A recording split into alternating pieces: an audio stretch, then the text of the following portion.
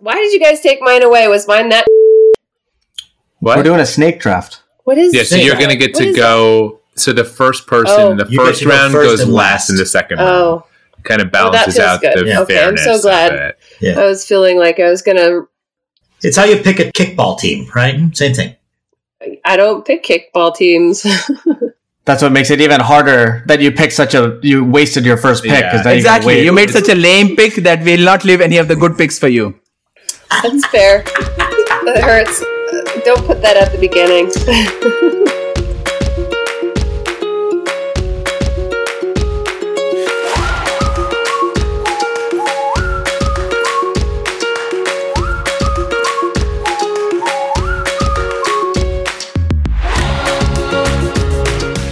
Welcome to Freely Filtered, the irregularly irregular podcast that summarizes and discusses recent NephJC journal clubs. NephJC is the Twitter nephrology journal club where nephrologists meet in social space to discuss the research and developments that are driving nephrology forward. This podcast is for educational and entertainment purposes only and is not intended to give medical advice.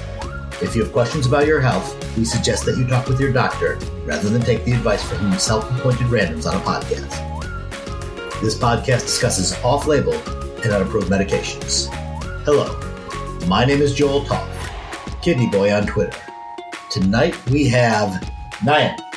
Hi everyone, my name is Nayan Aurora. I'm a nephrologist at the University of Washington. I tweet at Captain Chloride and I have no conflicts of interest here. Josh. Hi there, Josh Waitzman. I'm a nephrologist and scientist at Beth Israel Deaconess Medical Center in Boston. I tweeted Jay Waits, and if I have conflicts of interest, I'll let you know, but I don't think I have any for this episode. Sophia. Hi, I'm Sophia Ambruso, at Sophia Kidney on Twitter. I'm a clinician educator at the Denver VA and University of Colorado. No conflicts of interest. And Swapnil. Hey, I'm Swapnil Hiremat. I'm a nephrologist epidemiologist at the University of Ottawa in Canada. I tweet at HSwapnil. I don't think I have any conflicts, but if so, I will state them. Okay, and the way we announce this, I've never mentioned my conflicts of interest.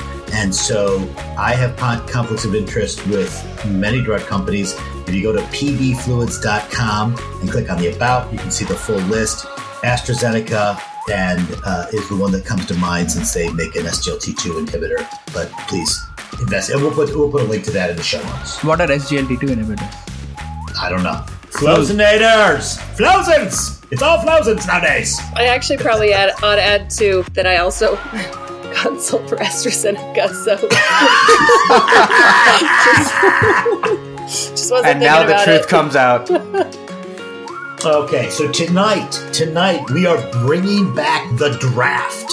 We've had a lot of success with the draft. We've done clinical practice guidelines twice with the draft, and tonight we are going to be reviewing Kidney Week. ASN Kidney Week is back in person after a 2-year hiatus. It was in Orlando, Florida, which was a kind of a weird place to do it, I think. But I thought it was a great meeting, and we've built up a freely filtered draft board. We'll put the full draft board in the show notes, and we're going to go around the horn. We played a one-on-one basketball game tournament to establish the draft order. And Sophia once again came out on top, and she gets the first draft, unless anybody has any opening comments that they'd like to make. I'm giving this Kidney Week 2 kidneys up. 2 kidneys up. 1.5 for Orlando. Orlando, come on. That was, I did not like that setup. I think we need to make an agreement within our community. It should never go back to Orlando. I would not be opposed to that, but I will tell you that I liked the Hyatt Regency, which is where I stayed. I thought it was an outstanding hotel. I thought the restaurants in there were good. I liked the bars, and I liked how close it was to the conference. And I think this is an important aspect. It's a really big hotel, and a lot of people got to stay there. Unlike at other conferences where sometimes they have to spread people over a bunch of different hotels, a lot of people got to stay at Kidney Week. And yet Josh and I still didn't get to stay there, and we're drenched in sweat. Nate and I were roommates about a mile away down a darkened road past a bunch of tractor trailers. We can post a picture of our walk in the show notes. It was That was not 2 kidneys up of an experience. So while I normally love Airbnbs for the conference, this was not a winner. That was a personal choice, you guys. That wasn't. That's what I want to know. That's what I want to know. That was a financial choice. Yeah, those right. The Hyatt did not disappoint in terms of very high cost. Mm-hmm. But that's the thing with the ASN, right? So you should book the day housing opens. You have to book, otherwise you're stuck. You should keep that on your calendar. As soon as you get the email from ASN, right that minute, go and book. Otherwise, it's not good. 100%, and it pays dividends in a town like Orlando. Well, I told you how much my taxi bike cost me, right? I got suckered into a taxi bike. We were going to walk somewhere. Yeah, Pedro and me, we got suckered into a taxi bike. We got on, and we ended up going 1.5 miles, and we paid $80 for this thing. 80? Yes. Wow. $80? Did they give you the bike? Did they give you the bike, or did you? Nope, that's all it was. You're talking about like a bike rickshaw, like in India, where it costs like 30 cents to go across the country if you want to. Exactly. And it didn't feel very safe either. I mean, we were going over all sorts of things. We were going fast too. It was a bad decision. 2 kidneys down. That's a polycystic kidney disease. It was actually really enjoyable because the music was on and the wind was in our hair and I was feeling all good about myself until we got there and he's like, okay, $80. Oh, that's not cool. That's not cool at all. Okay. Sophia, I hope that the rickshaw taxi is not your freely filtered draft from ASN Kidney. Oh, and Joel, do you want to talk about the big dog that we're taking off the board? Josh, why don't you tell us about that? I think it's pretty clear that in this crowd, we are Flozonators to the extreme. And so the EMPA kidney trial was released and published at the same time at Kidney Week. I think because we have a plan to do that trial in FJC in the coming week or two, and we'll have a separate podcast episode devoted to that, it makes more sense to dig into that trial on its own rather than have us spend the next hour all loving on Flozins. So we're going to take that one off the board for this episode and talk about it extensively next episode. EMPA kidney off the board. All right. I really always feel too much pressure with this. Plus, I feel like I'm not the one who's like the most qualified to talk about some of the other ones that are maybe bigger. But even though I missed the biggest parts of this talk, I'm kind of excited about anything hepatorenal right now, particularly because terlipressin has been FDA approved. Some of the stuff that I was most interested is some of the new things that we can utilize to help diagnose hepatorenal syndrome and to differentiate between hepatorenal, prerenal azotemia, and ATN. And one thing that I found was really interesting is you can actually get a FENA, and you might even be able to differentiate between hepatorenal, prerenal, and ATN. I know, I see your face, Nan, but there was some data that they presented. And I mean, what it is hepatorenal is going to have the lowest FENA around. Prerenal will too, but ATN also does. But the numbers are... Yeah, I mean, hepatorenal is like a profound prerenal state, right? It's extreme prerenal, like 0.001 or something like that. It's like the p-value for EMPA kidney, 0.00001. It just seems nuts to me to go to Kidney Week in 2022 and we're talking about FENAs to distinguish between disease entities. I totally agree with you. I was like, come on, this is a whole bunch of hooey. But the data that they presented, and it was like small differences in FENAs, was helpful in differentiating between the two. And they also talked about, of course, checking urine albumin to help with ATN. They talked about casts, granular casts to help with ATN, but I'm just going to pull up the numbers. And of course, the other thing I wanted to mention was a urine NGAL. And so the FENA for hepatorenal needs to be less than 0.2, with an NGAL less than 220. A FENA for prerenal azotemia, less than 0.5%. And then it talked about ATN with an NGAL, urinary NGAL greater than 220. And then the FENA for the ATN also greater than 0.5%. And the data suggests this was something I think in like 2018, if I can find it. Yeah, but I mean, it makes sense, right? Because there is no tubular injury. It's just a functional kidney failure, a functional kidney injury. So none of the biomarkers should be positive. So it's the absence of biomarkers, which makes, to Nayan's point, we have nothing else. Otherwise, you could argue, you have these fancy biomarkers and stuff, but in hepatorenal, technically, the kidneys are fine. It's just a functional kidney failure. I also do think, though, that there's overlap between hepatorenal syndrome and tubular injury. Right. I mean, we were a site for the terlipressin trial, and I think we enrolled one patient because with the strict criteria for hepatorenal syndrome, it can be hard to find a pure hepatorenal with nothing else going on. That doesn't mean they don't have hepatorenal. It could be superimposed on other things. There could be multiple things going on at the same time. Right. They have hepatorenal physiology going on in the presence of other issues. Right. The one thing about the hepatorenal, I didn't go to this talk, but I saw it on Twitter on the Thursday morning. I don't know who gave the talk, but they were talking about dialyzing people because of hyperammonemia. And we do that too in pure hepatorenal, in fulminant hepatic failure and acute liver injury. But he also mentioned it in the case of cirrhosis, advanced cirrhosis, which we don't do. And I feel like that's a very different phenotype. And he kind of glossed over this point, but I'm curious if you guys went to that or you guys have thoughts on that. So this was a hepatorenal session that you went to? So one of the days. So there was a hepatorenal session that I missed because that was the middle of when I was giving a talk. But I did go to a lunch that was, I will say, sponsored by Mallinckrodt, but it was still really interesting. And I thought that it had some experts there, so I think it was worth listening to. Before I move forward, the one thing I wanted to mention is the big issue that institutions have is that they will measure urine sodium. The cutoff will be 20. And they say if you need to actually catch a FeNO this low, you need to have a cutoff of 10 for what you're actually going to be reporting. I'm sorry. I don't understand. What did you just say? The lower limit of sensitivity on your urine sodium. Mm-hmm. Oh, if your lab only reports down to 20, you can't use this to differentiate between these diseases? Is that your point? Correct. Ooh.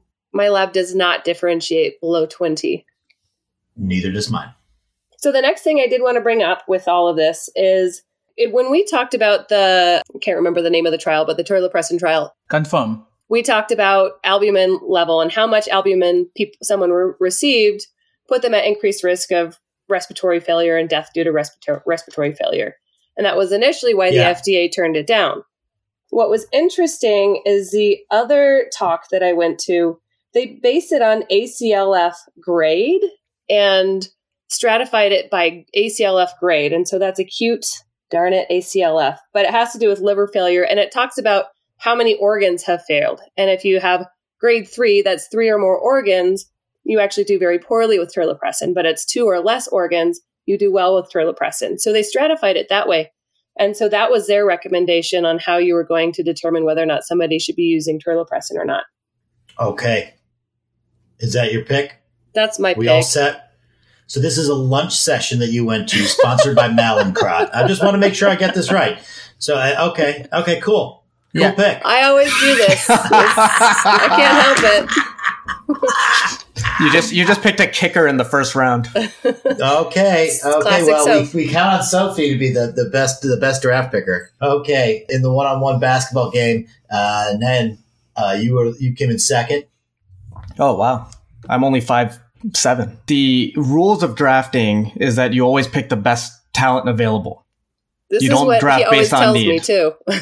You always draft the best talent available. And I did see Joel hand out a couple autographs while we were there, but he was not the best talent at Kidney Week. I'm going with the social media session that was done. So good. We have Dr. Jennifer Gunter talking about combating misinformation as physicians, which I think is super relevant with everything going on with Twitter and consternation about that. And I thought she gave a great talk. Also in that session was Adam Rodman talking about podcasts. He's a phenomenal speaker. And then our very own Sophie talking about visual abstracts, also a phenomenal talk. So as a collection of talent, I'm going with the SoMe session. And that was really good. Like Adam, all three of them had very different styles. Sophie actually, created a visual abstract live. She picked a couple of interesting visual abstracts to criticize. She showed some of the data, but it was very visual with icons and stuff. Jen Gunter had, the appearance of her slides was very much bullet point, but she's such a good speaker and she had such really, really interesting narrative style that I think despite, that style, everyone was glued and it was super interesting. And Adam, on the other hand, he's very casual, dressed in a shirt and it's like a hippie standing there. But, I was happy he wore a shirt. I was a little nervous.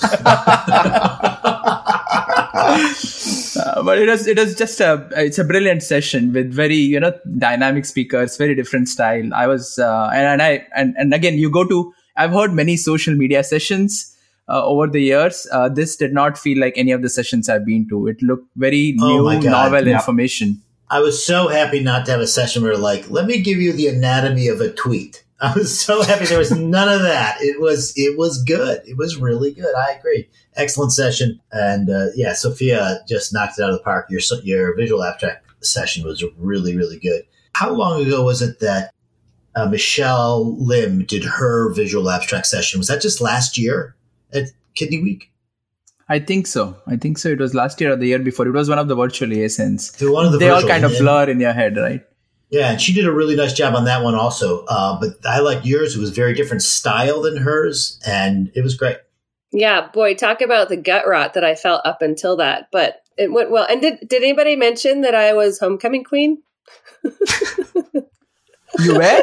I think you mentioned it multiple times. No. I thought it was a little extreme to wear a tiara at the time when you gave your talk, but you be you. No, so that thing took. I had people at work asking me, Joel, after you posted that, if I got like the NFJC homecoming queen, and I was like, no, they were razzing me every every year. Okay, Josh, third place, not bad in the one-on-one. What would you have a pick from the draft board? There's a lot still here on the board. I feel it's a rich board. Torn at this point. I think of the stuff on the board. I think I'm going to let Swap tear into the committee about the late-breaking clinical trial oral selection, because I think that's where he's going. I hope he picks that. That's yeah. But I think the oral abstract that I thought was really interesting and I did not know much going into, I'd say was the best fluids trial, was the use of balanced solutions versus normal saline in kidney transplant. And so this was a multi-center, double-blinded, randomized controlled clinical trial of normal saline versus LR. They actually showed the bag that just said study fluid. Sorry. Did I do it wrong? Go ahead. It was plasma light, not plasma light. Excuse me. Yeah, it was plasma light, not Lytated Ringer. Sorry. They showed the bag in the presentation. It just says study solution on it, and they showed a statistically and clinically meaningful benefit to using balanced solutions over saline and kidney transplant with a number needed to treat of around 10. So numbers of patients that. But you got to be very specific. Be very specific about what the outcome was, because that's why it lands a punch. The outcome was delayed graft function. So the use of dialysis in the first week after transplant. Use of dialysis. You're avoiding dialysis in a post-transplant patient. It's so important, right? Yeah. So if you look at the only positive trial was SMART and Salted from Vanderbilt. And their positive outcome was driven by kidneys, but it wasn't dialysis, right? It was kind of, positive outcome. Yeah, it was a surrogate kidney outcome. And it had a number needed to treat of 100. Exactly. I think part of big difference in this one. Part of what it seems like drove this trial was the sheer volume of fluids that people use in kidney transplant. 8-ish liters of fluid were given on the average kidney transplant in the study. And up to 12. I mean, this was a lot of fluid. They got up to 12 liters. Yeah. And so there's a ton of fluid here. If there's a difference in one of these fluids, this is the place you're going to see it. And then I think the other thing that was really interesting comparing this trial to the kind of more equivocal Fluid Wars trials, Basics being the one that I know the best, but I know that there are other ones that people have strong feelings about. I think in those other trials, there was a lot of saline given prior to randomization that people think washed out the significance of those results. But in the SALT-ED, the SMART ICU, and the BEST trials, these are all really randomization at the initiation of beginning fluids. And so you really do see the effect of balanced fluid versus saline.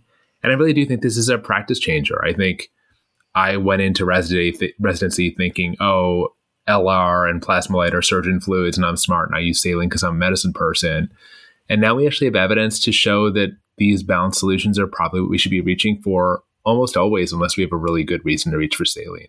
I'm glad you picked this trial because I lost him in the first 5 minutes when he bad-mouthed chloride, and so I stopped paying attention the rest of the time. I mean, apart from this, the things that Josh said, the other settings are kind of, sepsis or what have you. This is such a uniquely kidney setting, right? There is probably some ATN that happens with a cold ischemia.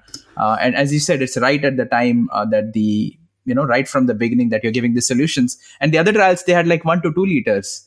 The conservative, the restrictive fluid dogma in sepsis has taken over, appropriately so, that people hardly give any fluids. We start pressors very early, as we saw in the classic discussion a few weeks ago. So all these things play into that. And are you worried about, an ongoing or incoming epidemic of hyponatremia with the hypotonic? Stop it. Don't even go there, please. So SWAP is reaching from what session was that where that guy got up there and talked about best of NEFJC? Oh yeah. Oh, and the best of NEFJC. We'll get to that probably later. And there was some heckling from the audience about hyponatremia. But one of the things that is interesting is that he went deep into the hyperkalemia and the potassium data, and there was no difference in potassium. And that's important for 2 reasons. For one, in my experience, the thing that makes people pull the trigger on delayed graft function is usually hyperkalemia. That's usually the reason you're like, oh, we need to dialyze this patient. And so there was no difference in potassium, which I thought was curious. We'll have to wait for the publication to come out.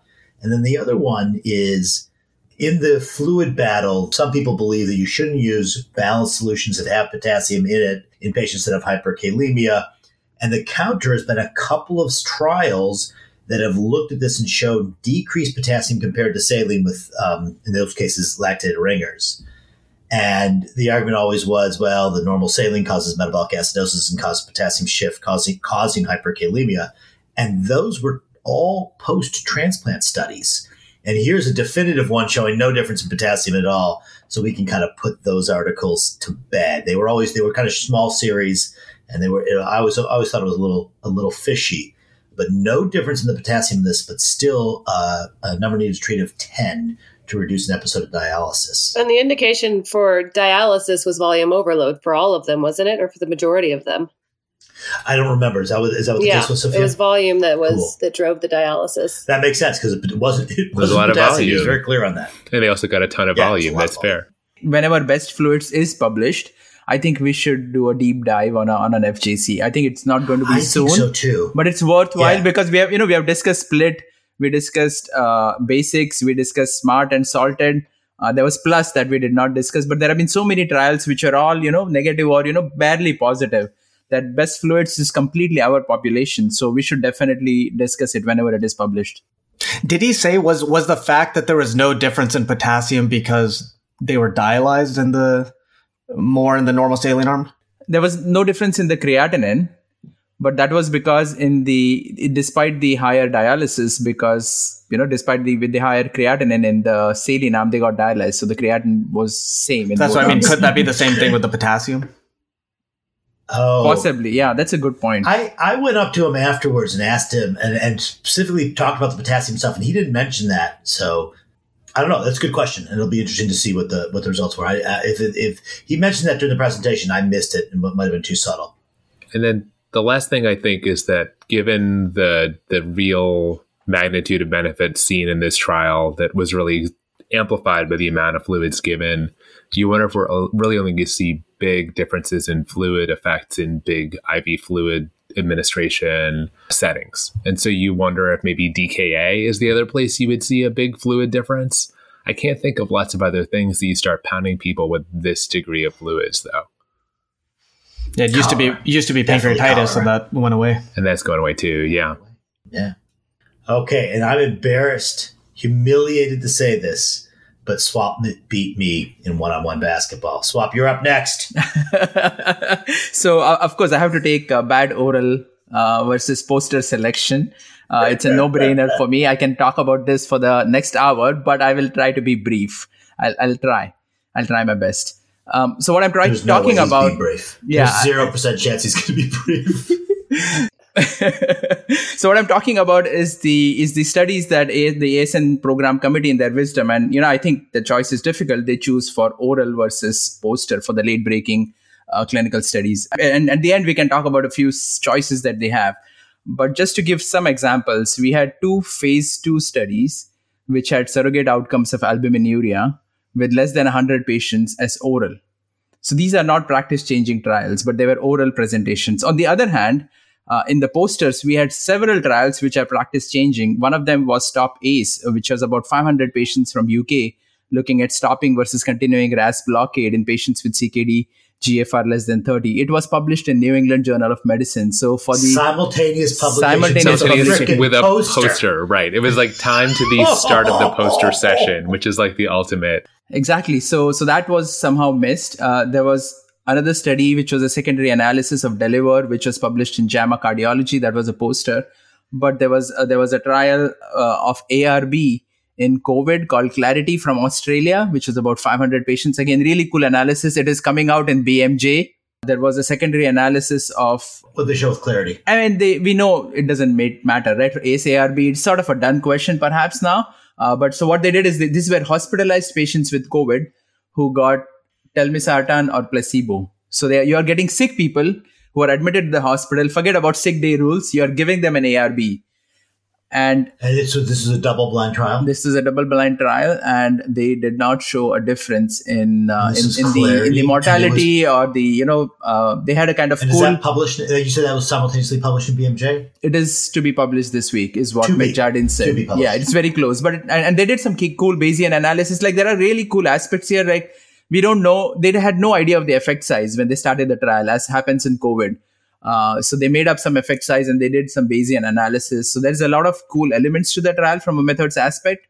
But, again, and it conclusively answers the question that you should not give an ARB. I'm more interested in the sick day stuff, which we'll hopefully see later.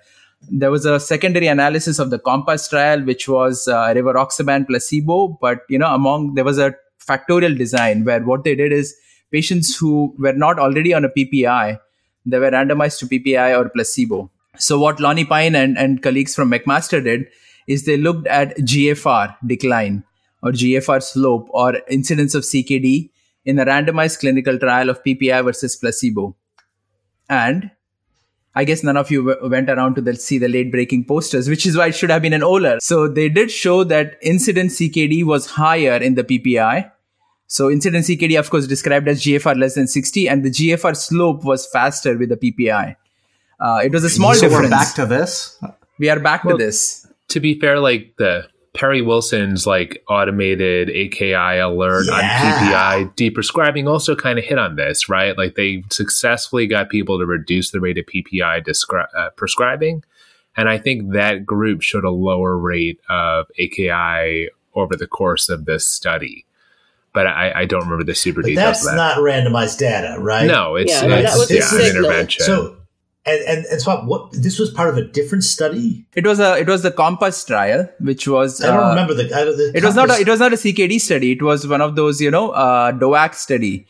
So it was like HOPE. It was DOAC versus placebo in patients at high cardiovascular risk, and it showed that rivaroxaban. What was it? I'm sorry. Why was the PPI part of that? And they study? had a PPI. They had a factorial design where they also gave PPI or placebo to people who were not already on a PPI with a whatever indication for a PPI. Oh, they just piggybacked on another trial. Yes. So were they trying to piggyback on another trial, or were they also looking to see if there was increased like GI bleed risk or something and trying to tie that on top of it?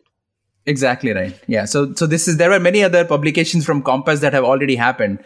This was a new analysis that they did. But this is truly a randomized controlled trial, PPI versus no PPI, and the outcome was not GFR, but you can still look at GFR in a randomized fashion. Exactly. So that's what took time because they tracked down the patients. They looked at the GFR, and ideally for CKD you need to have 2 GFRs. They had only 1 GFR when they said the GFR is less than 60. So it's not perfect, but it's pretty close to a high quality data showing PPIs perhaps should not be used. Anyway, so there was that. Then there was a hydrochlorothiazide for stones. And that was a big one. Wait, whoa! How many studies are you going to do? How many studies are you going to do in your? No, I'm not talking about all of them. What I'm saying is there were like 30. You kind 30 of are posters. talking about all of them, right? I'm you saying already did bad oral presentation, and you've also done PPI deprescription, and now you're going to do no stone. No, I'm just saying come on now.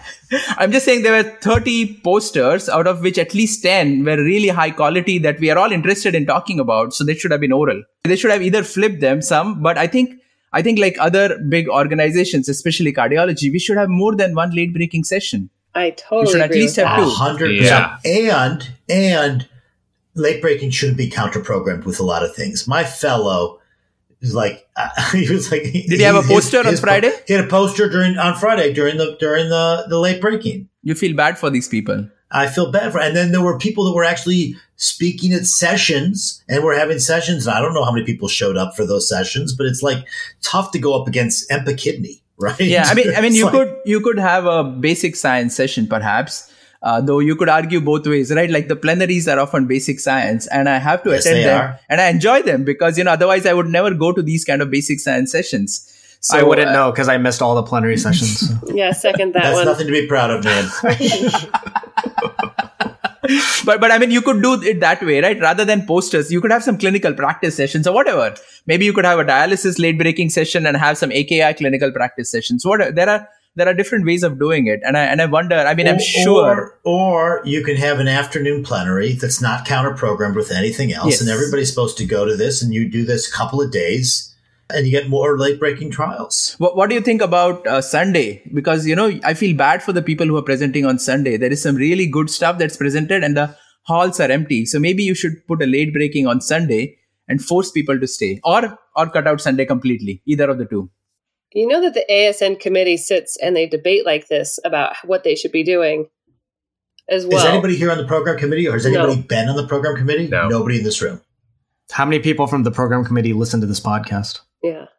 None. Probably some. No, I think some of them do. Gone to the social media session, we know that there are 12,000 people who are subscribed to us, and we know that there are not 12,000 nephrologists in the country. So you would imagine that some of them are listening. And I think the program committee changes, right? They don't have the same people every year. Yeah. So. But I think we're still in this model of Kidney Week where we're not expecting lots of positive clinically changing trials because we're used to every trial of Kidney Week being a negative. And the good news is they're not anymore. And the upside of that is probably that we need to have 2 late breaking oral sessions so we can get some of these really important results out. I agree with SWAP, especially the STOP-ACE trial really should have been prime time. But not just STOP-ACE. No Stone is a hugely practice-changing, potentially practice. Watch it. Practice-changing. Yeah. You guys have all had your picks. I'm waiting for my first round pick. Okay, guys. No. So I mean, maybe you should be better at basketball, or maybe you should just cut SWAP off here. Cut the mic. No, so No Stone was negative, but there is so much to delve into as to why it was not negative, right? I love giving thiazides, so it was worth bigger discussion than that poster. Yeah, when no one there. Talk about it in a moment if you'd be quiet. Okay, as the worst basketball player in the room, I get to go, and I have some old school nephrology picks. And by old school, I mean big trials that I thought for sure were going to be positive, but were negative. And I've got 3 of them. Things that I was teaching my fellows as fact and were not fact. Okay? So the first one of those is No Stone, which was a randomized controlled trial of thiazide diuretics versus placebo at, I believe it was 3 different doses. I think it was placebo, 25, 50, and 100 milligrams a day in patients that were confirmed stone formers, and there was no difference in time to next stone. And they did 24-hour urines, and they confirmed that they had lower urine calcium, right? So it's not like the patients weren't taking the pill. They were getting the biologic effect that we estimate and we expect people to get with thiazides. And the first thing I said when I saw this poster, I was like, why didn't you use indapamide or chlorthalidone? And he had an explanation. I'll talk about that in a moment. But my favorite was like 3 other people came up to the poster while I was talking about it. And they all asked, hey, why didn't you use indapamide or chlorthalidone? I think this guy had this question 100 times in his morning that he was presenting the poster. And his argument was that most of the data on thiazides is actually with hydrochlorothiazide. He said there was 11 randomized controlled trials. He said 2 other ones had also been negative, and all of them had been relatively low quality. And this looked like a pretty good pretty good study. We're going to wait for this to be published. He's having a hard time getting it published because he's breaking some dogma. It wasn't just hydrochlorothiazide was ineffective. I thought there was a significant increase in adverse events in the hypokalemia in the hydrochlorothiazide group. Well, I mean, we know we have adverse events with these drugs. These drugs have caused real side effects. It was diabetes was one of them. Hypokalemia and arthritis or gout. And gout. Yeah, that's exactly right. And, so Sophie goes next, right? Oh, you're not done? I think he was gonna do 3. You're right, Swap. He's got 3 on the chopping block right there. I had some other negative trials that I wanted to go over. Swap, you had some thoughts on this trial? The nose stone, I don't know. Again, it's something that we need to really read and find out. I have too much of a bias. I like using thiazides. We know they reduce calcium in the urine, so they have to work.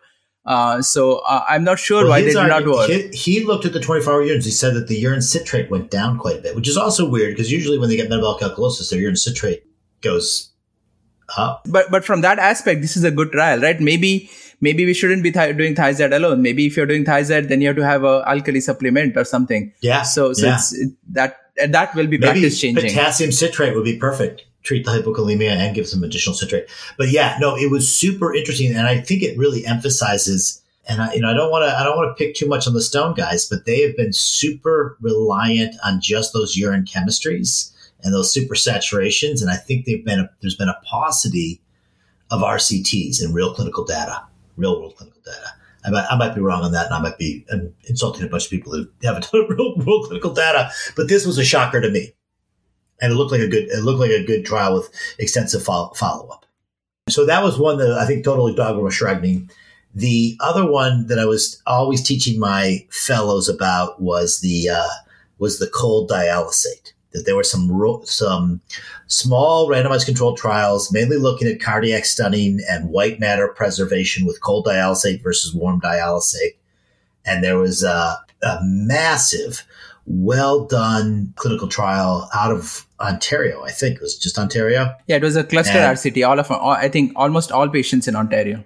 Yeah, that's right. Almost every patient in Ontario was randomized because they were randomizing whole dialysis units. That was the unit of randomization to either 36.5 degrees, which was the warm one, or half a degree below their temp when they entered the dialysis unit. So they would measure the temp, figure out the patient's temp, and drop it a half degree below that, which was significantly cooler, 0.6 degrees colder than the 36.5.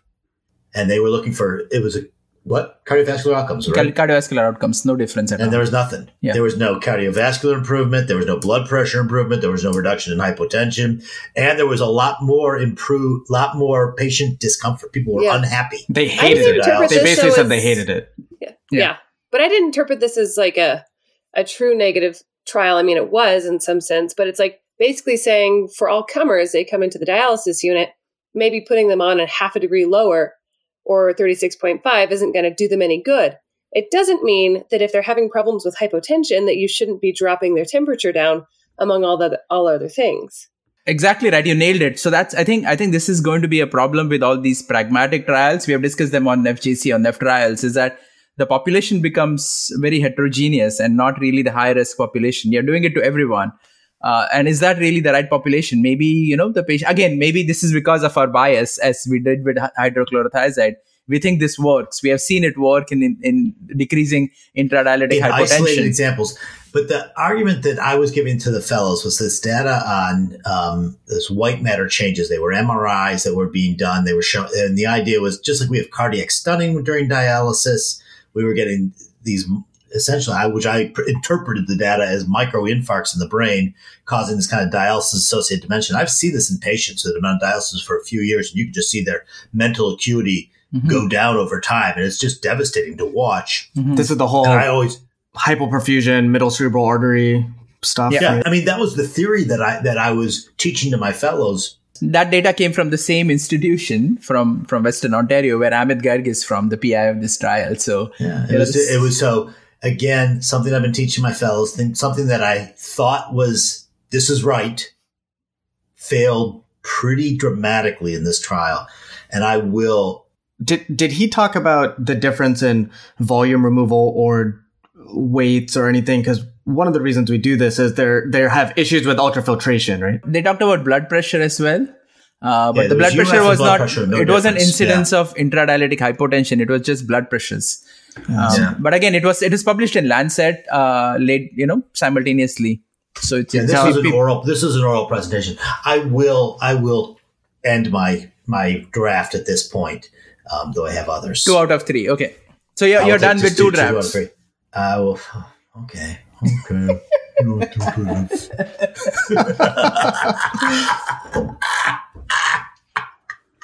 Okay, we're going to snake it back. Swap, you're on the clock. All right. So I will talk about the best of the NFJC session.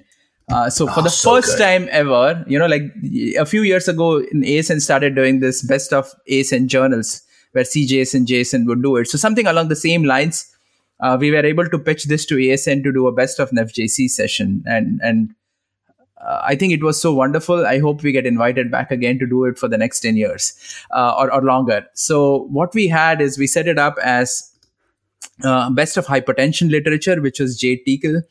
Best of AKI literature, which is Perry Wilson, best of dialysis, which is Graham Abra, and best of basic science, which was supposed to be Kelly Heidemann, but she couldn't be here, and Caitlin Flashart, who was the moderator, she stepped up to describe that. And the cool thing, without going into each talk in detail, is that it was unlike any other talk at ASN. It was very much, bringing the social media aspect into the talks. So, for example, Jade had these visual abstracts and she had the tweet discussions to highlight what Graham Abra did. For example, he had the peritonitis where he went to the draft picks and he chose that to highlight from the podcast.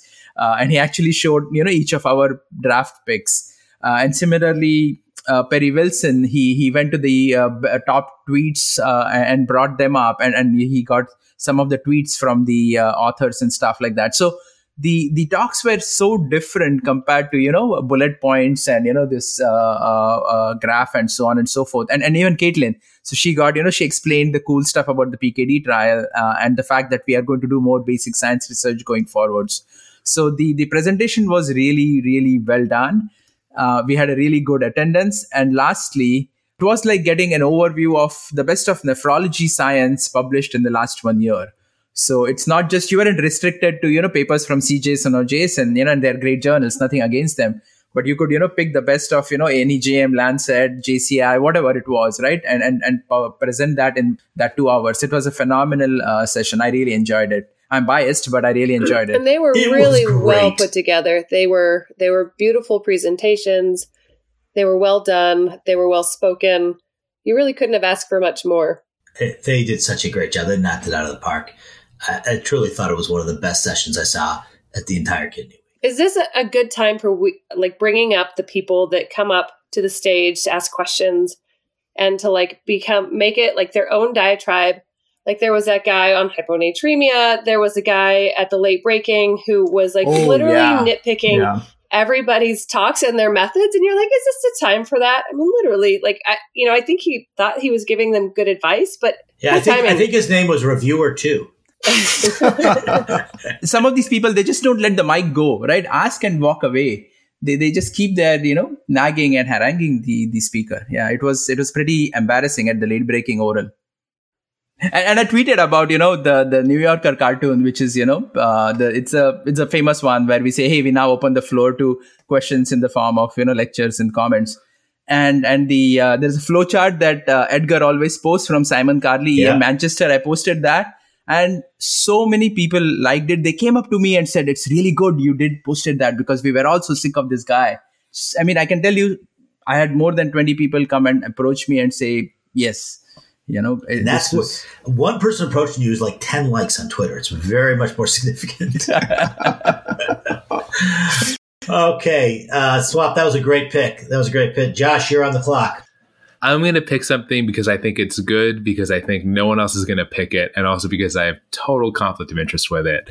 And that's going to be the Future of Nephrology Task Force report that we presented on Thursday. So full disclosure, I am a member of the Future of Nephrology Task Force, along with people that most of you all know, including Samira Farouk. And that was a task force chaired by Mark Rosenberg at the request of ASN Council. This was kicked off by a request from ABIM and ACGME, the board certification people that we all know and love, to help reevaluate whether we should continue to include kidney biopsies and temporary VAS caths as requirements for board certification in nephrology. And really, ASN asked for an opportunity to review all aspects of fellow training to figure out what's core to nephrology, what's important to nephrology as we go forward in the next 10, 15 years. And are these procedures critical to that, or what things are missing from current nephrology training? So we published a draft report a couple of weeks ago. We got some great feedback from the community and published a final report at Kidney Week that's now available at asnonline.org/future of nephrology. So everyone can read it. And there are 10 recommendations there. I'm not going to read them all, but I think the key ones to talk about are really emphasizing competency-based education, really focusing on developing individualized career paths for fellows so they get deeper training in specific areas, whether that's GN or transplant or OncoNeph or whatever that is, really clarifying what it means to be a competent expert in that area. And then really identifying the gaps in training as we train fellows now, particularly home dialysis and management of transplant patients that I think are going to be more part of our practice as we go forward, and we probably don't emphasize enough in the first year. So Josh, I have a question about that. So you're saying, deeper training in something like onconephrology, right? Mm-hmm. But so that's not easy, I think, for a program to put together a onconephrology specialty. Now you have how many fellows a year come in wanting to do that? So if you get one fellow every 4 or 5 years that wants to do it, that's a lot of work for a program to put something together that may only get utilized, 10%, 20% of the time. So the idea here was really figure out what things every nephrologist needs to know. So that's that baseline core competency for everyone. And we think that it should include more home dialysis, more transplant management.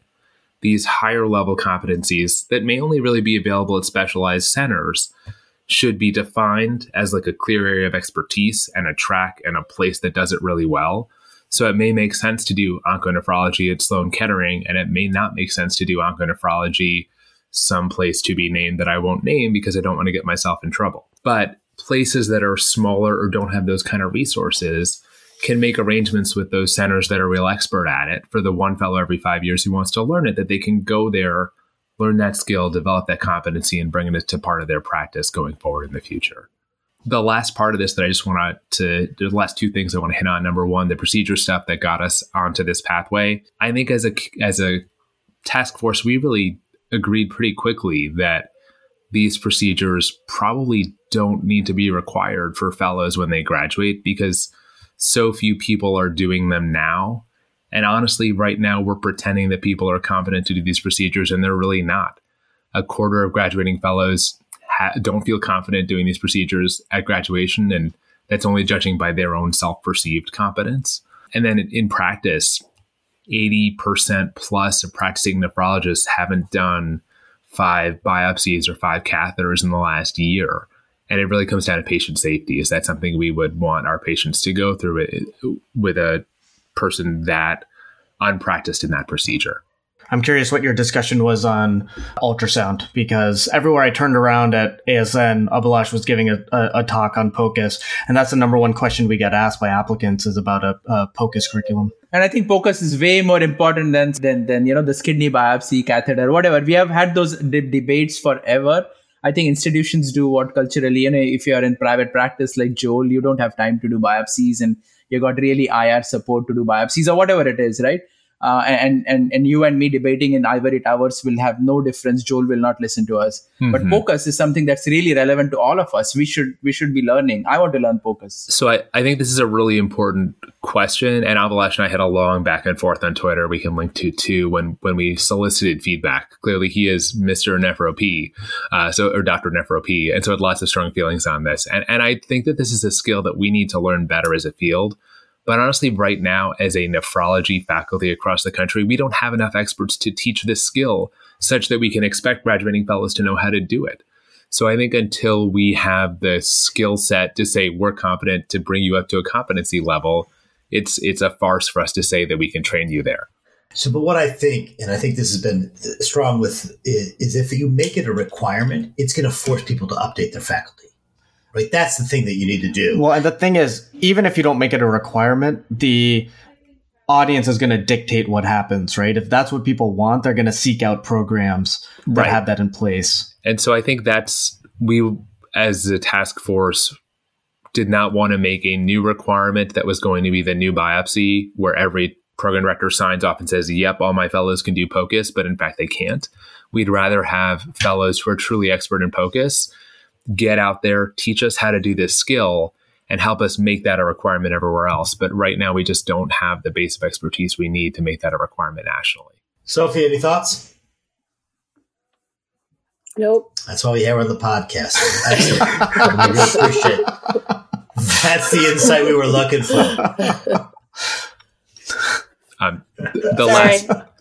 That was mostly time that we spent on the first 5 recommendations of the panel. The last 5 are also important. Those are really focused on well-being of nephrology fellows, health equity, and health justice. And then trying to make sure we have equal opportunities for folks who are DOs or IMGs as well, and making sure we help get more visa opportunities for folks to stay in the country so they can practice as nephrologists after they finish training here. So I really would encourage folks to read the report and give us more feedback and help us make this part of the future of nephrology. And Michelle Josephson said that this was one of her priorities going forward to help implement these recommendations in the coming year. I do have a thought now that you brought up the DO thing, since I am trained DO. I can just mention that is something that I think we're not talking about.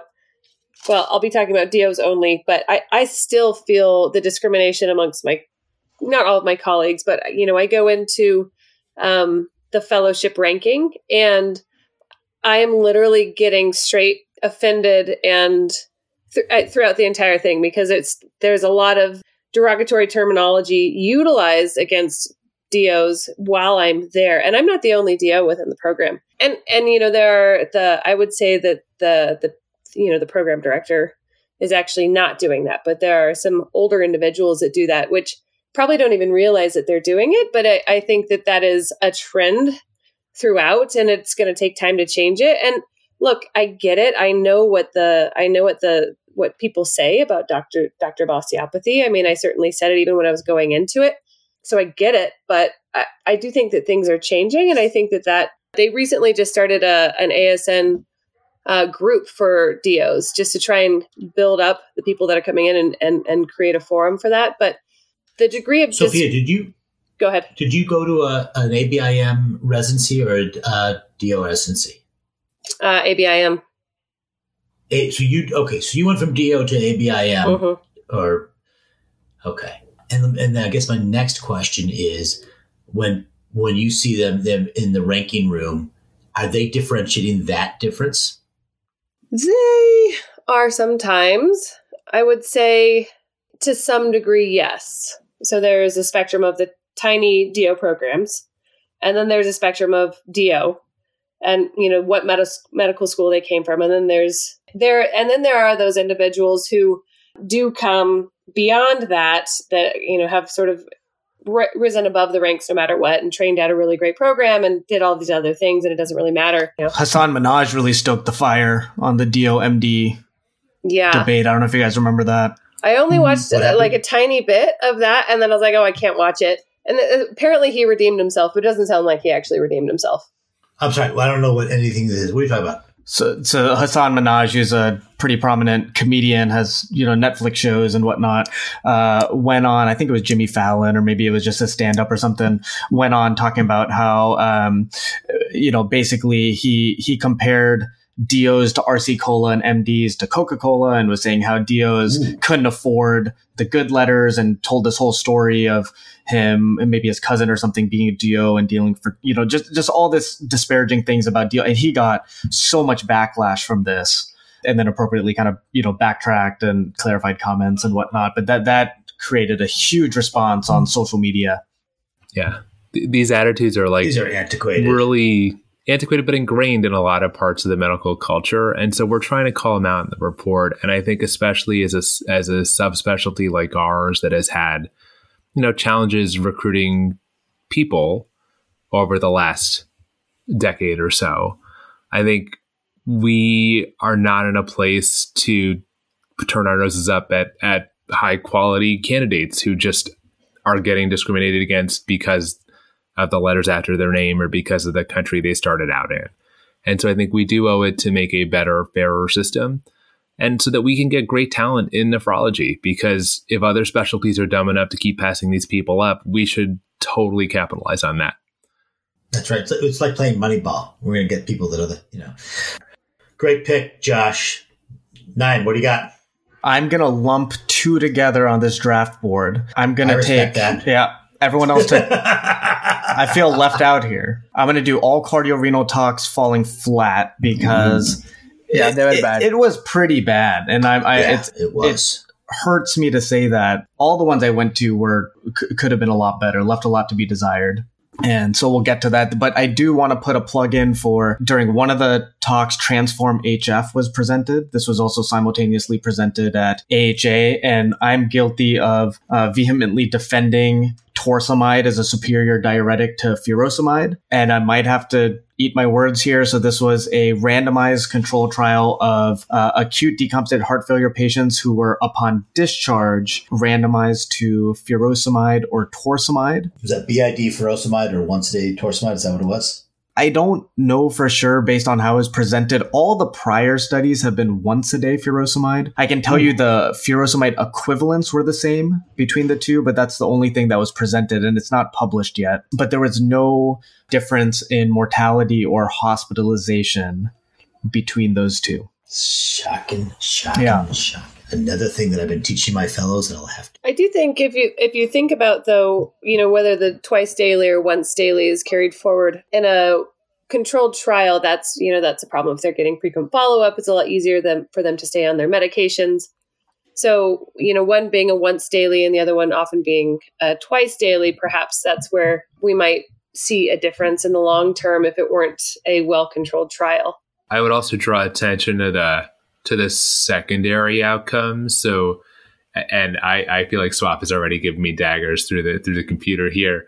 But even though it did not reach significance, there was a trend toward decreased rates of all-cause mortality and hospitalization in the torsemide group compared to the furosemide group. And so, because that's my bias going in, I probably will not switch all my torsemide patients to furosemide. What were the numbers in this? There was about 2,800 patients or so. This is the VA It's trial, a cardiology, right? large cardiology trial. Yeah, I mean, I like the result because we don't have torsemide in Canada. So, I've been jealous, and I've been looking at, all you guys, cool kids on Twitter talk about torsemide, and I'm like, what is torsemide? You guys use mercury, is that right? So I've been jealous, but I kind of wonder again, right, with some of these trials is that again, we're not talking about that trial, but the diuretic comparison project, which was hydrochlorothiazide at chlorthalidone at AHA, was also negative. So kind of, I want to read all these papers before. So I agree, Josh, there may be something there. We need to read these papers. They're disappointing results for sure, though. Disappointing results, absolutely.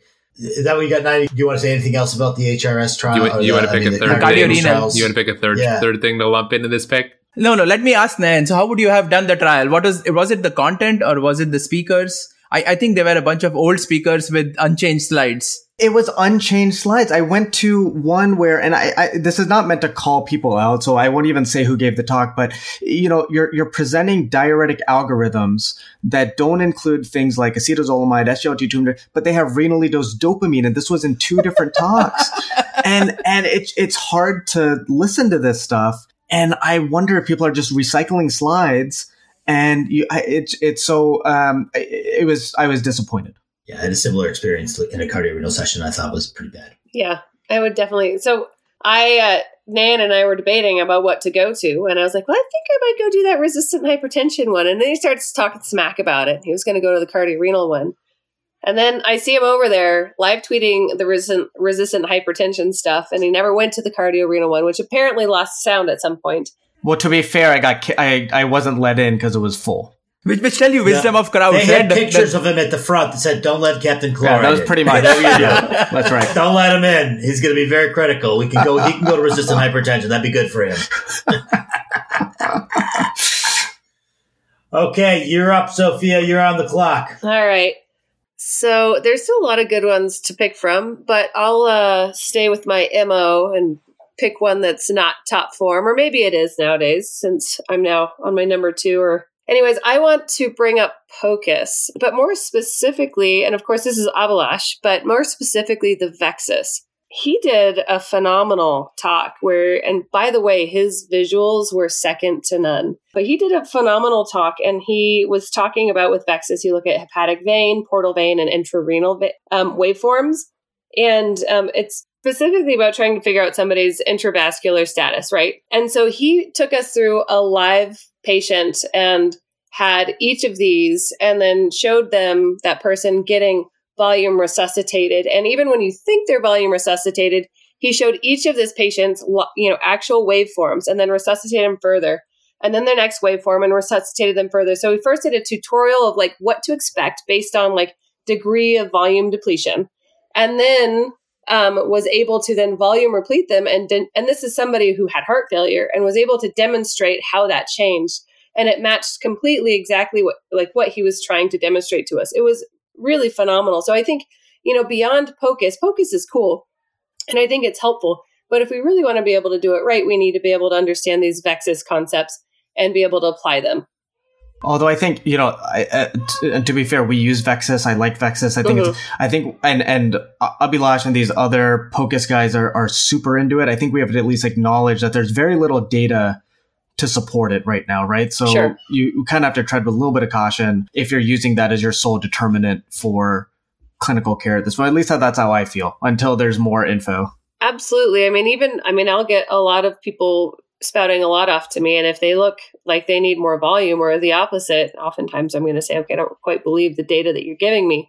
At the same time, this is, in my mind, really impressive what they're doing. And I'm excited to see where they go with it. Okay. Everybody's done 2 rounds. I think that's enough. Are we good with that? Mm-hmm. Yeah. I do want to call out one pretty cool moment on the very last day of the session. It's the passing of the gavel from one president to another president. And we had Sue Quagan, who kicked off the ASN Kidney Week with a barn burner of a presidential speech, passing the gavel to Michelle Josephson. And I don't think we've ever had a woman-to-woman passing of the torch. And next year, Michelle's going to pass it off to Deidre Cruz. It'll be a woman-to-woman-to-woman passing. So clearly, women in charge of ASN going forward, currently and going forward. So pretty cool moment. I thought that was neat. Thank you guys for joining us. This was a good one. I thought ASN Kidney Week was awesome, even if the Hyatt. It was a lot of fun. It was fun. Yeah, despite Orlando, except for the Orlando part. Despite Orlando, we should just point out that the Hyatt bar running out of scotch on the Wednesday should be enough never to go back to Orlando. So if there are ASN folks listening, they should know that. That's right. Come on, it's running out of scotch next year in Edinburgh. Right during a no-hitter. That's right. Philadelphia. That was during the no-hitter. Well, yeah, right? but if we go to Edinburgh, they're guaranteed not to run out of scotch, right? It is the American Society of Nephrology.